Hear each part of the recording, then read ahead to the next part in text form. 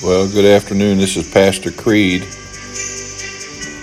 coming to you from Winchester, Virginia. And beautiful day. Thank you for praying for the prophecy conference. Going well. Had great attendance, great response, the Lord's blessing. And we're praying for a great day tomorrow. We're praying for a great day tomorrow for you all. So let's pray that God blesses. We miss you. And there's no place like home. I agree with Dorothy. But hey, pray for Dawn Carter. She has COVID. Not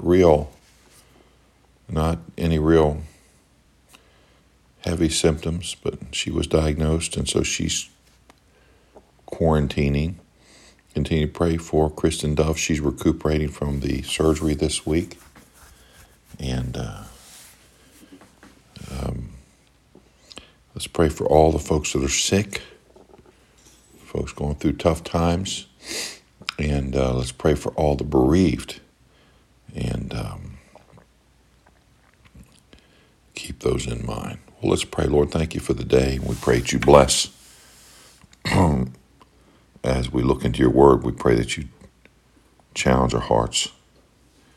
And Lord, for these that are sick and for these that are bereaved, we pray that you'll raise them up, and we'll pray that you comfort the families. And Lord, we just look forward to the day we'll all be together with you. Even so, come quickly, Lord Jesus. In Jesus' name, amen. Well, I enjoy this portion of Scripture every once in a while, getting into it and just thinking and pondering on it. It says, according to the eternal purpose, Ephesians chapter 3, verse 11 and 12, according to the eternal purpose, God has an eternal purpose, which he purposed in who? Jesus, in Christ Jesus our Lord, in whom we have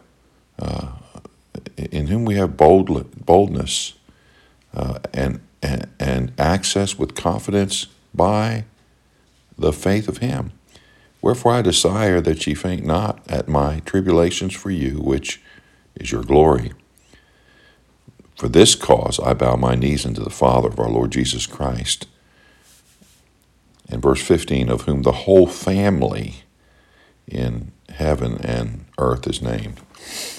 Now, Miss Creed and I went out to the grocery store. The grocery store over here is called Martin's, Martins, and I'm sure they have some other ones. But the Martin's is the chain out here in Winchester, Virginia. And so I go to check out, and they say, "Are you a club member?"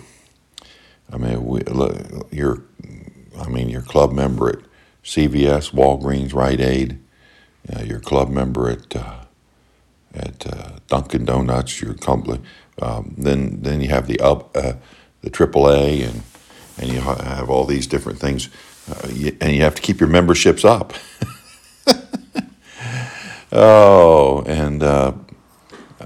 There's no greater membership in the universe than the family of God, of whom the whole family in heaven, those who have gone on before, and earth is named. Wow. What a tremendous membership when you receive the Lord Jesus Christ as personal Savior, the membership that is above all memberships, the family of God. I love that song. I'm so glad I'm a part of the family of God. I've been washed. I've been washed in the blood. It's just a tremendous joy to know that I'm part of the family of God. Here's the challenge, though. And as I visit churches and preach out in churches, and sometimes at our church, we don't act like it. We don't act like family. Family loves each other. Family cares for each other. Family is interested in each other.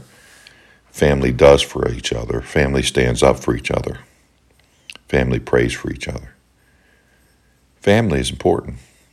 We are part of the most important family in the universe, the family of God. Amen? I hope that'll encourage you on this Saturday afternoon. Well, if you don't know the Lord Jesus Christ as Savior, you ought to. And you need to, because number one, you're a sinner, for all have sinned and come short of the glory of God. Romans 3:23, Romans 5:12, wherefore as by one man sin entered the world, and death by sin, and so death passed upon all men, for that all have sinned. We're all sinners. We're all sinners. Not only that, we're all condemned. Revelation 20, verse 14, and death and hell were cast in lake of fire. This is the second death. If it's the second death, there has to be a first. What's the first? The first is physical. The second is eternal. Romans 6:23, the wages of sin is death. Now, not only were sinners, but we're condemned. The Bible says in Romans 5:8, but God commended his love toward us, and that while we were yet sinners, Christ died for us. He died on the cross. He was buried. He rose again the third day. John 3:16, for God so loved the world that he gave his only begotten Son, that whosoever believeth in him should not perish, but have everlasting life. Romans chapter 6 and verse 23, the last part, the wages of sin is death, but the gift of God is eternal life through Jesus Christ our Lord. Now, I'm a sinner. I'm condemned. But Jesus Christ died on the cross. He was buried. He rose again the third day. Do you believe that? If you do, you're ready to call on him. Romans chapter 10, 9 and 10 and 13 tells us that, how to do that. It says that if thou shalt confess with thy mouth the Lord Jesus, and shalt believe in thine heart that God hath raised him from the dead, thou shalt be saved. For with the heart man believeth unto righteousness, and with the mouth confession is made unto salvation. For whosoever shall call upon the name of the Lord shall be saved. You can call on the Lord right where you are. Would you do that? And bow your head and call on him. Let me give you a guideline prayer. Dear Lord, I know I'm a sinner, and because of that sin, I'm condemned to hell. But you died for me on the cross. You were buried. You rose again the third day, I believe. Come into my heart and save me. In Jesus' name. Amen. Well, if you prayed that prayer, welcome to God's family. And let us know so we can help you with the next steps in the Christian life. Father, thank you that we're part of your family. Help us to live like it. Help us to act like it. And rejoice in it. Give us a good evening and a good day tomorrow in church. In Jesus' name, amen. God bless you. Have a good evening.